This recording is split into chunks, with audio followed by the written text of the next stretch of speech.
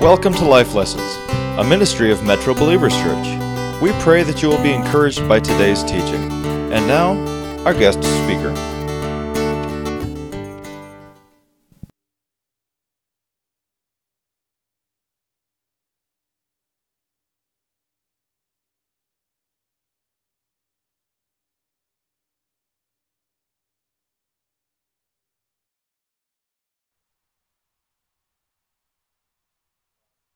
Daniel.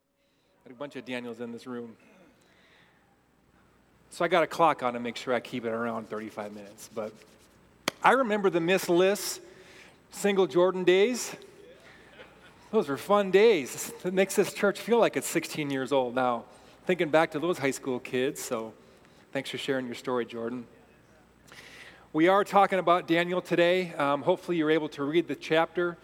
If you're a guest, we're going through the whole Bible in a year, and it's really exciting, and it's really a blur in a lot of ways. So a quick recap from last week. We're in this section where both kingdoms have now fallen. Israel and Judah have now fallen. Sadly, prior to that, the nation split. And so these are really bad times. And now we're going to find God's people in a place of exile, which is a result of their poor choices. So, ushers, you can come. We're going to spend most of our time today, or all of our time in the book of Daniel today, and we're going to cover we're going to be in chapters 1 and 3. Most of the scriptures will be on the screen, but if you have your Bible, pull it out, because I'm going to read a lot to you today, and I'd love for you to see what I'm reading, or if you have your phone app or whatever. So, we're going to jump right in to Daniel chapter 1. I'm reading from the ESV version of the Bible, and we're going to start in verse 3.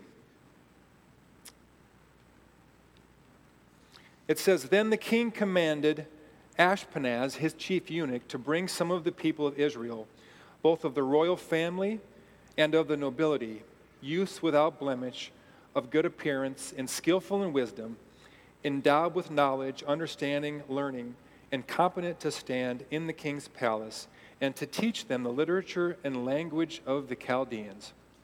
Those are verses 3 and 4. So that's setting the table for this exile, this period of exile. Babylon is now they're ruling the world. They're dominating the world. They've just defeated Assyria, and Babylon's running the show under King Nebuchadnezzar. So the king sends his people, his eunuchs, is what the text says, to go and take some of the cream of the crop from the Israelites and bring them to his court. This ultimately is part of what God does to preserve his nation, is to bring them into this Babylonian empire, this polytheistic empire, many gods, and to keep his story alive in the midst of the craziness of Babylon. But what it means for God's people is they're now in exile. So what's exile? Exile just means being pulled from your home. It means being taken away from your home, not being able to live where you want to live. It also means your customs and routines were gone. Families were separated. Think about what that meant for these people. Like just a few hundred years ago, we had Moses and the law. We had Joshua planting Israeli flags all over the world. Like God was with Joshua and they were dominating. So this group of people now is hearing the stories of then, but now they're seeing their families be ripped apart. Exile is a hard thing. It happens nowadays. It still happens. Many of you know that our church served the nation of Venezuela in 2006 to 2008. Pastor Glenn was asked to teach biblical leadership down there for 3 years. He made 5 trips. I made 5 trips with him. And we served that nation. And you think back to 10 years ago in Venezuela, things were way different than they are now. Now it's complete and utter chaos. And so in thinking about exile and wanting to understand that more, I looked a little bit closer at Venezuela, and I found the story about a journalist who was in exile there. So I'm going to read you a little bit about it.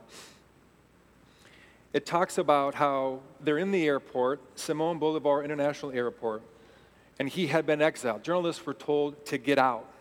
You can't be here to tell the story. So he's being sent away from his home.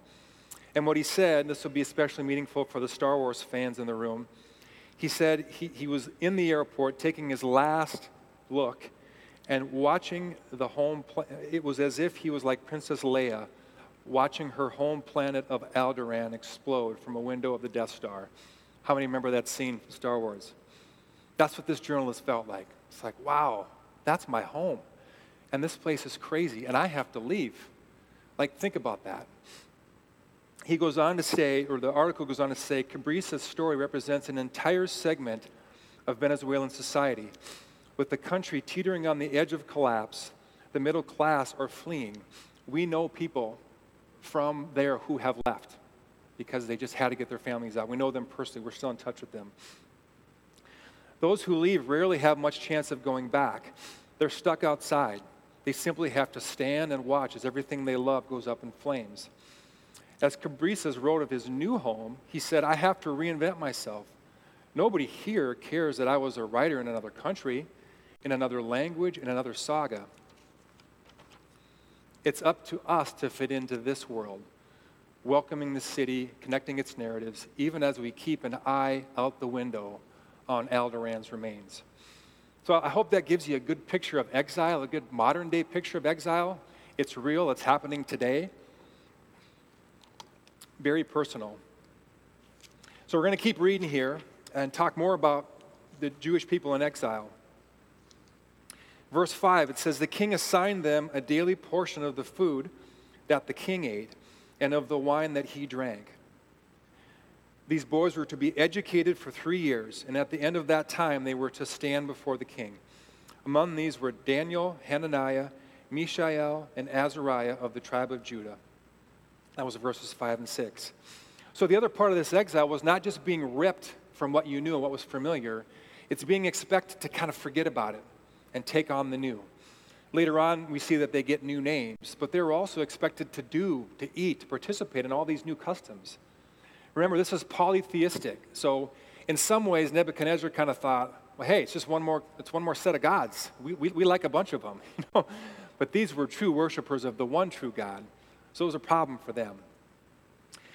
In the middle of that, they made up their minds they would not compromise. So Daniel and his friends refused to compromise. On to verse 8.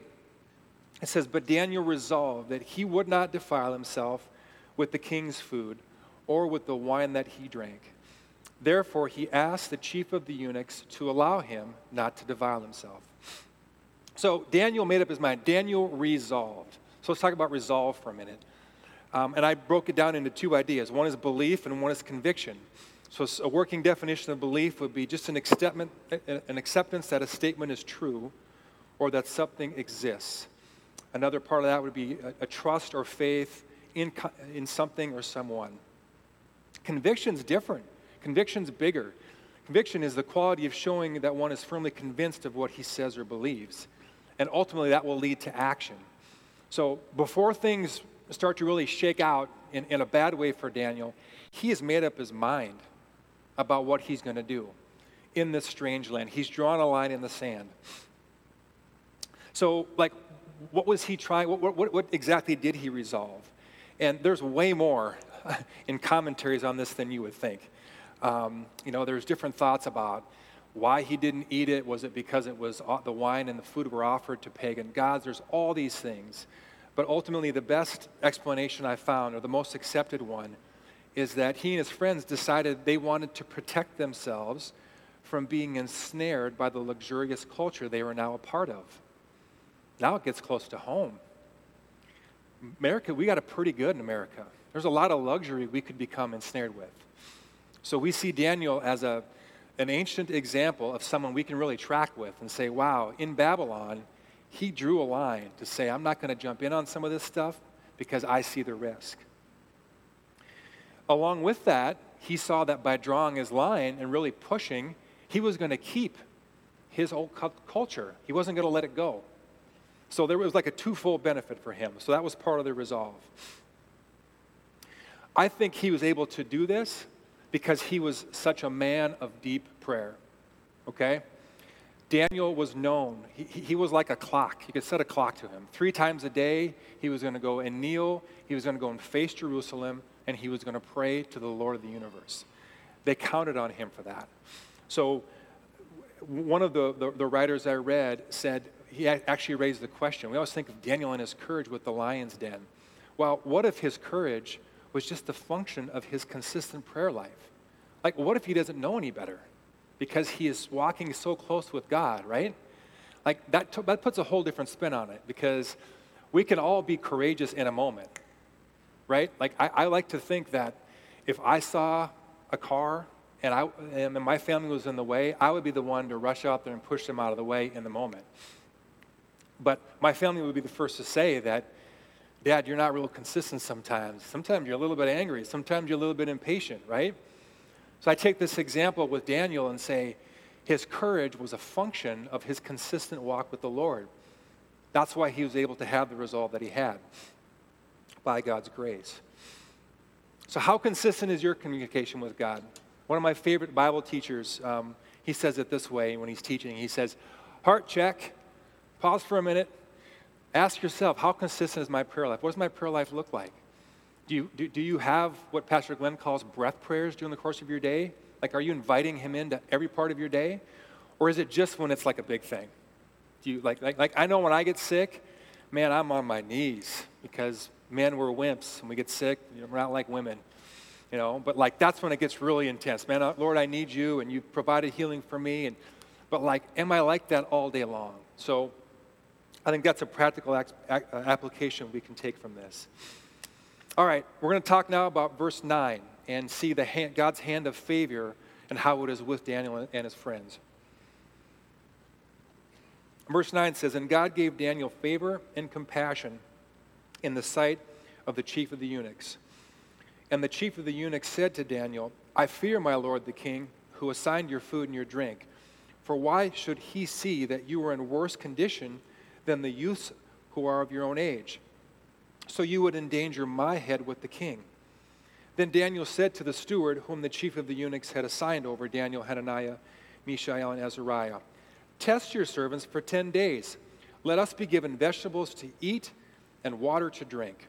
Then let your appearance and the acceptance of the youths who eat the king's food be observed by you, and deal with your servants according to what you see. So he listened to them in this matter and tested them for 10 days. At the end of 10 days, it was seen that they were better in appearance and fatter in flesh than all the youths who ate the king's food. So the steward took away their food and the wine they were to drink and gave them the vegetables. Talk about courage here. He's coming in to Nebuchadnezzar's people and saying, we're not going to do that. And Nebuchadnezzar's eunuch is saying, listen, you're going to get me in trouble. I can't not do that. I'm following orders here. And you're supposed to get the stuff. You're supposed to get the good stuff. Daniel's drawn his line. He's saying no. And he has the courage and the confidence that the Lord's going to grant him favor. And the Lord does. And not only does he let him eat his carrots and celery and rutabagas, okay, but at the end of it all, he says, test me. Go ahead, take a look. Take a look at my friends and the rest of them. And we see that they passed the test, that they were better in appearance, so the eunuch followed. And so I think, again, we want to get practical with this stuff. And as I was thinking about this, I thought of 1 Corinthians 6:19. Treat your body like a temple. Don't you know that your body is a temple of the Holy Spirit? So, like, how are you? Heart check. How are you treating your body? Have you ever considered a fast? I mean, I used to think fasting was for kind of the kooky spiritual, people and or the people that just, wanted to not eat the good food. I don't know. Like, why? Why would you put yourself through that? But as I started participating in fast more, I realized how good it is for me, how much it focuses me. And I feel like the Lord helped me to expand my palate. Like, I can't imagine eating an omelet without peppers now. Come on. Before, get that stuff out of my food, no vegetables. So, I feel like as you do so, as you seek to treat your body like a temple, I feel like the Lord will bless you, just like he did Daniel's friends and Daniel himself. So, we're going to continue. Verse 17. As for these 4 youths, God gave them learning and skill in all literature and wisdom. And Daniel had understanding in all visions and dreams. At the end of the time, when the king had commanded that they should be brought in, the chief of the eunuchs brought them in before Nebuchadnezzar. And the king spoke with them. And among all of them, none was found like Daniel, Hananiah, Mishael, and Azariah. Therefore they stood before the king. And in every matter of wisdom and understanding about which the king inquired of them, he found them 10 times better than all the magicians and enchanters that were in all his kingdom. That's amazing. 10 times better. So what's happening here? Like a one-sentence summary would be that God allowed Daniel and his friends to be a blessing to their captors and yet maintain their faithfulness to their God. I mean, they're not in charge here, and yet they're doing everything that they want to do. They're asking to do that. They're being granted favor to do it, and not only are they doing it, their captors are saying, "Wow, that works. Let's do what they're doing." That's amazing. So again, we're keeping it practical, and I think a slice of this can apply to our world. I mean, are you in a situation in work where you feel like you're working for a boss that isn't fair? Or that maybe you're stuck in a situation within your family that it's just not right, it's just not fair? Like Daniel and his friend's story tells us that you can honor God and have favor with the people that are over you. This is real, this is possible. We see it here happening. If that's where you are, come pray with us after church. We'd love to stand with you in faith and say, God, do it. God, grant favor to this person who's in this bad job situation or whose family is really oppressive, whatever it is. We want to pray with you.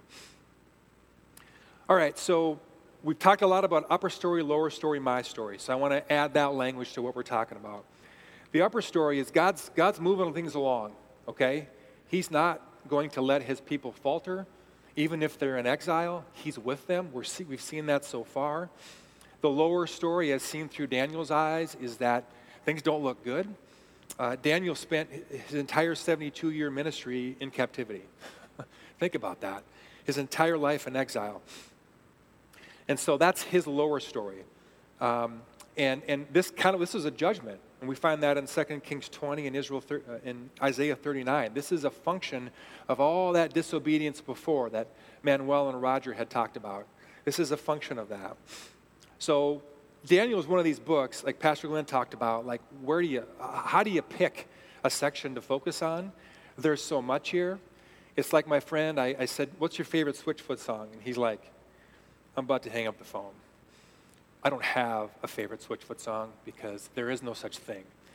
They're all my favorite. They're all good. They're all the best. So Daniel's like that. You can pick like so many different things. You can talk about his dream interpretation. You can talk about his the prophecy side. Half the book is prophecy. Half the book is what's to come. Jesus himself references the book of Daniel in Matthew chapter 24, verses 15 and 16. The lion's den. You can keep going with all these different things. So after reading through the book 2 times, I felt led to go to Shadrach, Meshach, and Abednego. That's their new names. So this is a story without Daniel. So that's where we're going. Over to chapter 3. And it will be on the screen here. All right, King Nebuchadnezzar made an image of gold whose height was 60 cubits and its breadth was 6 cubits. He set it up on the plain of Dura in the province of Babylon. King Nebuchadnezzar sent together the satraps, the prefects, the governors, the counselors, the treasurers, the justices, the magistrates, and all the officials of the provinces to come to the dedication of the image that King Nebuchadnezzar had set up. Then the satraps, the prefects, and the governors, the counselors, the treasurers, the justices, the magistrates, and all the officials of the provinces gathered for the dedication of the image that King Nebuchadnezzar had set up. And they stood before the image that Nebuchadnezzar had set up. And the herald proclaimed aloud, "You are commanded, O peoples and nations and languages, that when you hear the sound of the hornpipe, lyre, trigon, harp, bagpipe, and every kind of music, you are to fall down and worship the golden image that King Nebuchadnezzar has set up." So all these names, satraps, prefects, governors, this is all like the ruling party.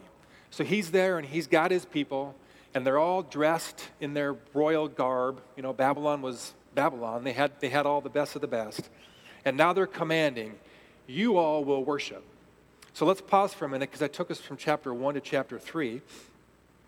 And at the end of chapter 2, this same Nebuchadnezzar, with all his people standing in front of all the subjects in the community, this same Nebuchadnezzar is saying in verse 47 of chapter 2, he's bowing before Daniel, declaring that Daniel's God is the God of all gods and the Lord of all kings.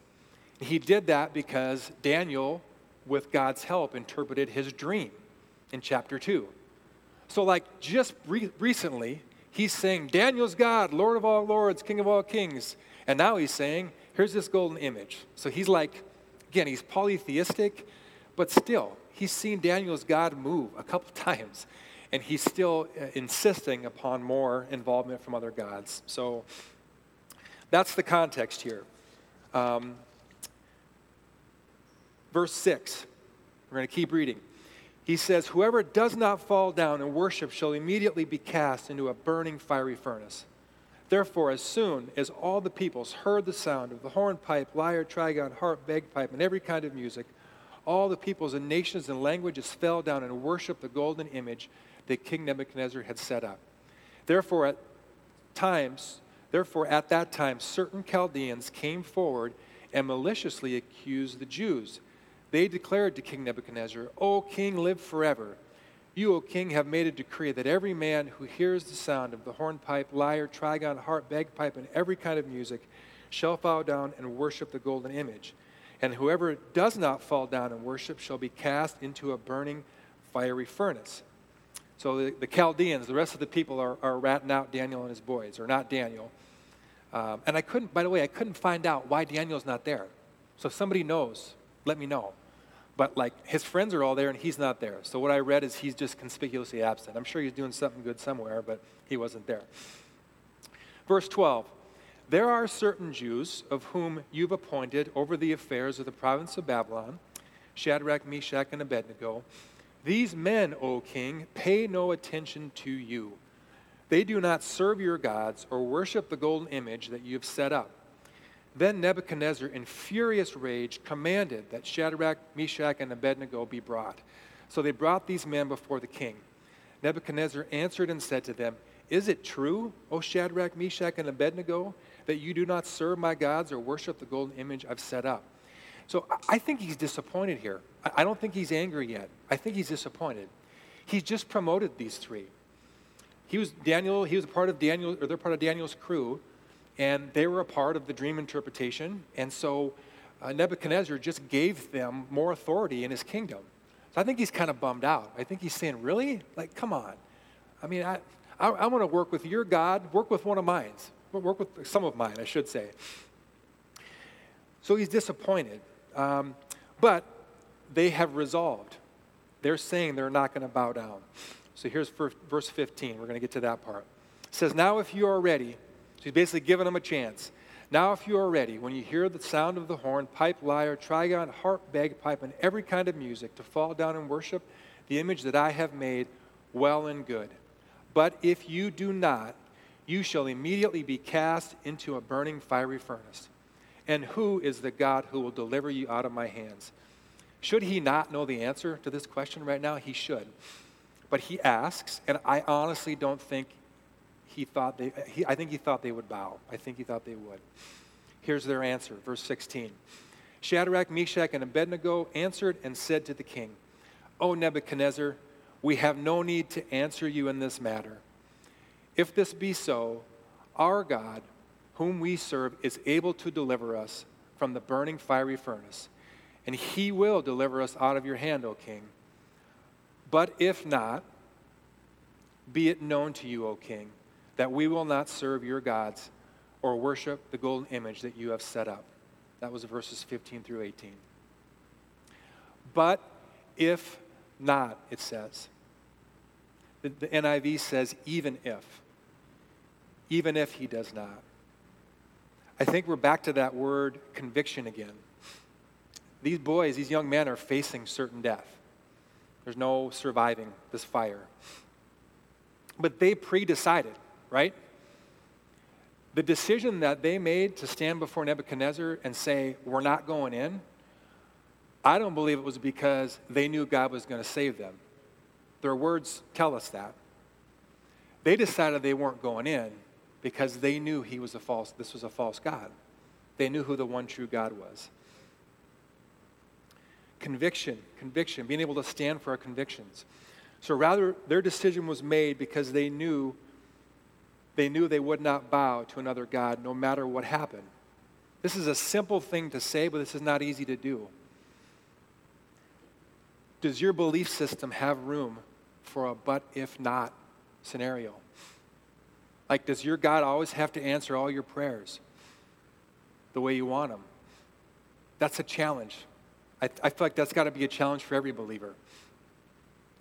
It's not fun to not get your prayer answered, but it's real. And I feel like the example we can take from these boys is to make up our mind first, regardless of the consequence.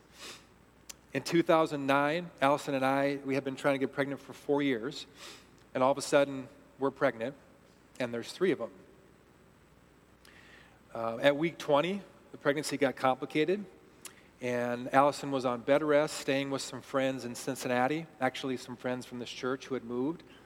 And I'm traveling back and forth, eating poorly because she's gone and on the road a lot. And she's seeing the doctor 3 to 6 times a week to have those babies be checked on.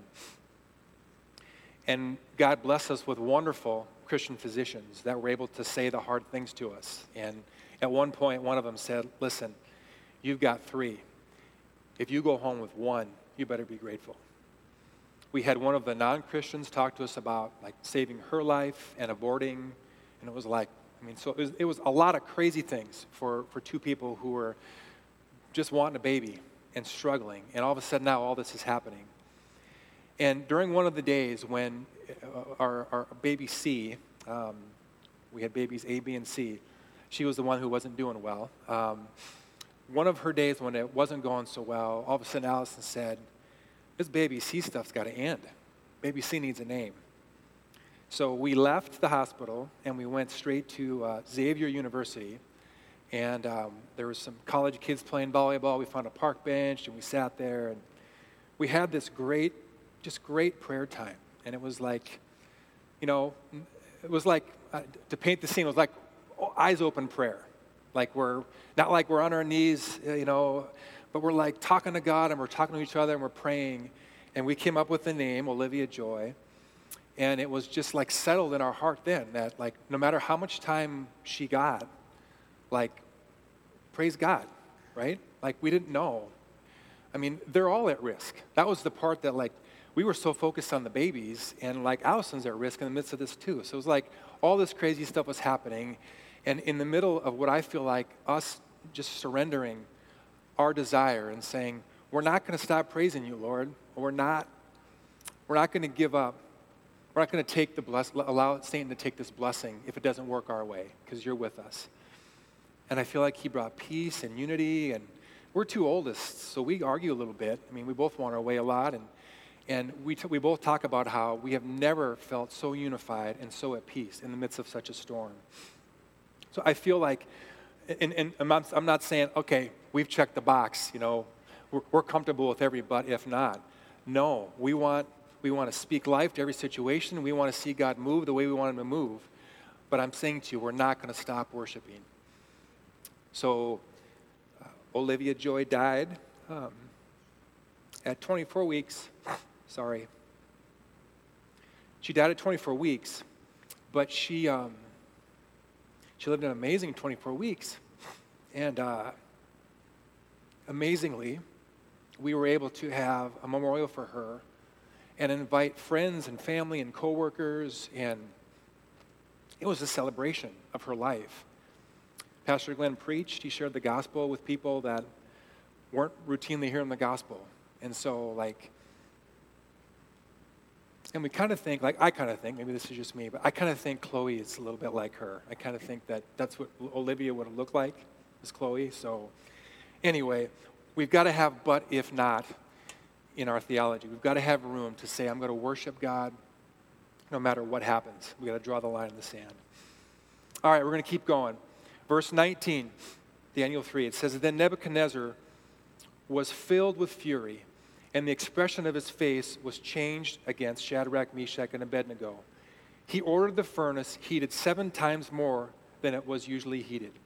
And he ordered some of the mighty men of his army to bind Shadrach, Meshach, and Abednego and to cast them into the burning fiery furnace. Then these men were bound in their cloaks, their tunics, their hats, and their garments, and they were thrown into the burning fiery furnace. Because the king's order was urgent and the furnace overheated, the flame of the fire killed those men who took up Shadrach, Meshach, and Abednego. Now, this story is familiar to most of us, and I'm one of those who would say, yeah, okay, Shadrach, Meshach, and Abednego, I've heard that story before. I hadn't noticed this part as much until I started studying this time. Like, these three men who seemingly were innocent, serving their king, Nebuchadnezzar, died because Nebuchadnezzar was so mad. It said he was filled with fury as soon as he realized that Shadrach and Meshach and Abednego weren't going to back down. And so they stoked the fire 7 times more than it was usually heated. And as a result, 3 men died. Heart check time. Who suffers from the unintended consequences of your anger if you struggle with anger? Like who around you? And then secondly, like, what are we so angry with? Right? Like, I feel like we got to ask those hard questions. It seems like whether it's social media, whether it's the news, it's like it doesn't take much to get us just riled up and mad. And I think as Christians, we got to say, what are we so angry about?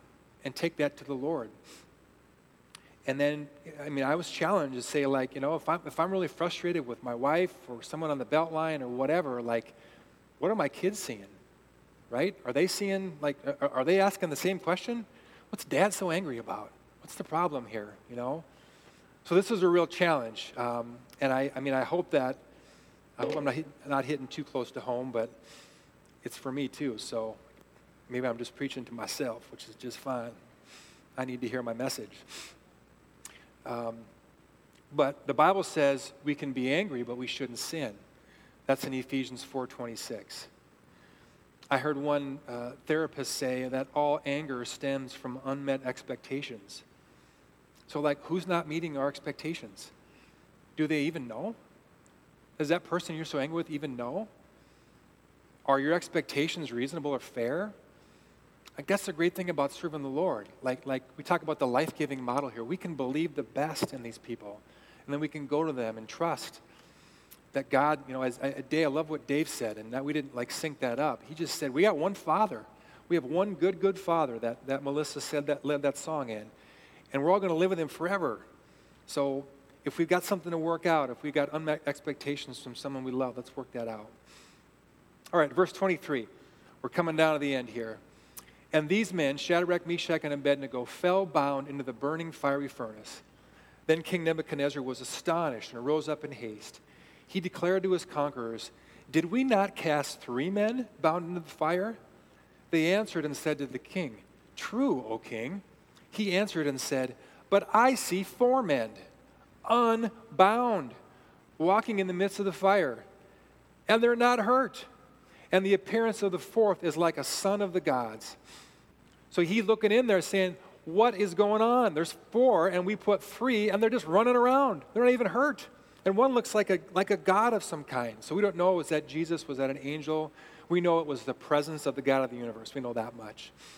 So I think this tells us that God is with us. God is with us in that trial. God's with you if you're feeling some level of exile. He's never going to forsake you. He's here right now. He's near. Verse 26. Then Nebuchadnezzar came near to the door of the burning fiery furnace, and he declared, "Shadrach, Meshach, and Abednego, servants of the Most High God, come out and come here." Then Shadrach, Meshach, and Abednego came out from the fire. And the satraps, prefects, and governors, and the king's counselors gathered together and saw that the fire had not any power over the bodies of those men. The hair of their heads was not singed, their cloaks were not harmed, and no smell of fire had come upon them. Nebuchadnezzar answered and said, "Blessed be the God of Shadrach, Meshach, and Abednego." He's back to that. "Who has sent his angel and delivered his servants who trusted in him, and set aside the king's command and yielded up their bodies rather than serve and worship any god except their own God. Therefore, I make a decree, any people, nation, or language that speaks anything against the God of Shadrach, Meshach, and Abednego shall be torn limb from limb, and their houses laid in ruins. For there is no other God who is able to rescue in this way." Then he promoted Shadrach, Meshach, and Abednego in the province of Babylon. So God delivers again. We sat by a campfire last night to celebrate a birthday, And I mean, it was a beautiful, windy day. Probably by the fire for 10 or 15 minutes. I smelled like fire. I didn't walk in the fire. So like this tells us that God's protection is complete. God's hand of provision is always what we need. And he provided for the men here. So as we start to wrap up, 3 points of application I thought we could take home. Number one, God is sovereign. If there is a big picture message of the book of Daniel, like it can't get worse. They are in exile, again, his entire life. And God is sovereign over all that. He's not unaware. He's not showing up to your house when you're trapped inside and there's a fire, and he's not pounding on the door saying, I can't find the key. I want to get in there and help them, but where's the key? No, he's aware, he's able to help, he's able to provide. Our God is not unaware. Daniel chapter 4, verse 25, it says that you know that the Most High rules the kingdom of men and gives it to whom he will. While it may seem like the Lord was not in control and not sovereign, he absolutely was. So again, I think about that chart Roger put up last week where he had the picture of the Campus Crusade chart where he had God on the throne and then like God or the cross like in the background. Like God's never not on his throne. Where do we see him? Do we decide that like he's not a part of it? He's always a part of it. He's always working his upper story as we submit to him. No matter what you believe about your circumstances, he is still in control, and the book of Daniel reminds us of that. The second thing is God has called us to holiness. Daniel and his friends did not enjoy an environment that was friendly to their convictions, and yet they remained holy. Is your work life, is your world, is Madison a super friendly Christian place? I don't know. What are you finding out there? It seems like they're open to a lot of things here, okay? So no matter what, God still calls us to holiness. And what we see in Daniel, it is still possible. Even possible to be a blessing to people who would persecute us. I think to truly follow their path, we've got to be submitted to prayer. We've got to be submitted one to another. We've got to find a way to pull other people into our lives. Say, hey, I'm struggling with this. Would you pray for me? Hey, I'd like to meet with you because I've been working this through in my mind, or I'm going through a different season of life, and I know that you'll pray. Would you come and talk to me? Unsolicited advice is often seen as criticism. That's why if you're kind of floating, and guys, it's easier for us to do this, but if you're kind of floating, waiting for someone to come and talk to you, like the person who you want to hear from might feel like, well, I don't want to come make them feel like I'm judging them or telling them what to do, right? We got to invite it in. Come talk to me. Come talk to me if you want my input or if you want me to pray for you. So we pray, and then the last part of holiness that I want to talk about is just the Word. Like, find a way to engage the Word. I love what the story has done this year. It's opened doors for me in the Scripture that haven't been open because of how we're studying it this year. So commit to the Word. Lastly, God has called us to a life of surrender. These young men were willing to die for their convictions. Their story reminds us that God wants all of us, not just our Sundays, not just Sunday mornings. And we put a lot into Sunday mornings. A lot of people made a lot of sacrifices for Sunday morning here. But God wants more than that. He wants more than just our table prayers. He wants more than just our Easters and Christmases. He wants it all. These men show us that he wants us all. Many of you have heard the song, I Had Decided to Follow Jesus. If you heard that song, raise your hand. Yeah. I grew up hearing it in like Bible school, vacation Bible school as a kid. And that's kind of like, I didn't know much about the song. But as I was praying and preparing for today, that song kept coming to mind. I had decided to follow Jesus. I had decided to follow Jesus. No turning back, no turning back. Though none go with me, verse 2, though none go with me, I still will follow. And then verse 3 is the world behind me, the cross before me. So the origins of that song, according to Dr. P. Job in a book named Why God Why, was that it came from India. And there was a man who had come to Christ through a Baptist missionary in the 19th century. And he had been drugged into the middle of the village by the chief and commanded to renounce Jesus Christ. And his response was, I can't do it. I have decided to follow Jesus. So according to the book, they killed his wife. And he watched. And he continued to say, though none go with me, still I will follow. And then they killed his kids. He continued to sing verse 3, the world behind me, the cross before me. And then they killed him. I like to think I would submit to my Father that way. I pray that I would never have to. But I feel like thinking about a picture of true surrender was helpful to me. Worship team, you can come. I feel like really submitting to a picture of true surrender as seen by the author of this song, or the one who's most associated with this song, was powerful. We're not called to give up a lot right now, seemingly in this world. But clearly, we serve a Savior, we serve a King who wants it all. He wants it all from us. So if you would stand with me now, we're going to go back to worshiping through song. And I want to give you a chance to respond to the Lord.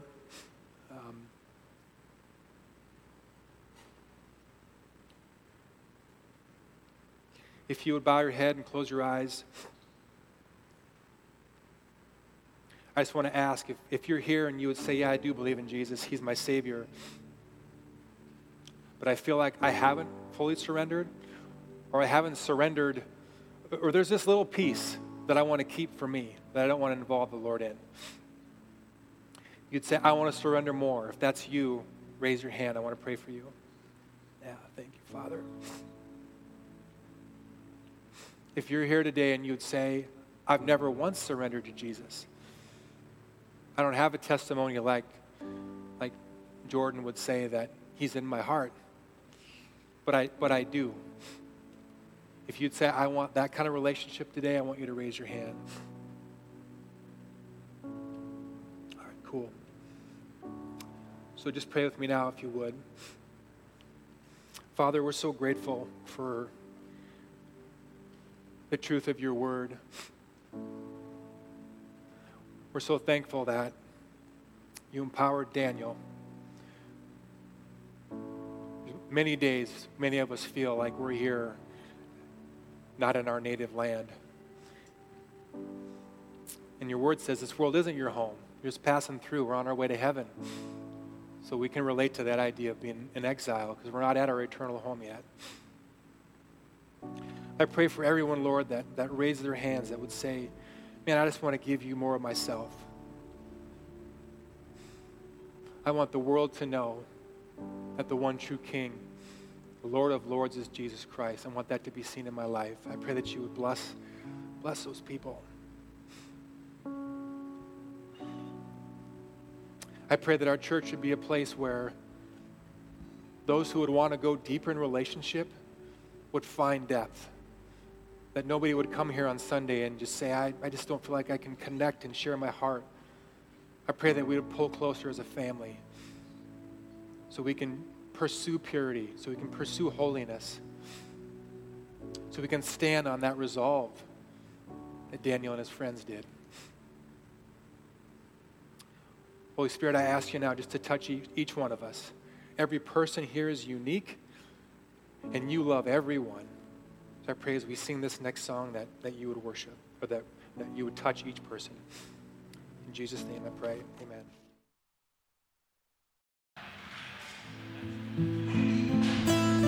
If you want to know more about Life Lessons, check us out online at metrobelievers.com or write to us at Metro Believers Church, P.O. Box 45702, Madison, Wisconsin 53744.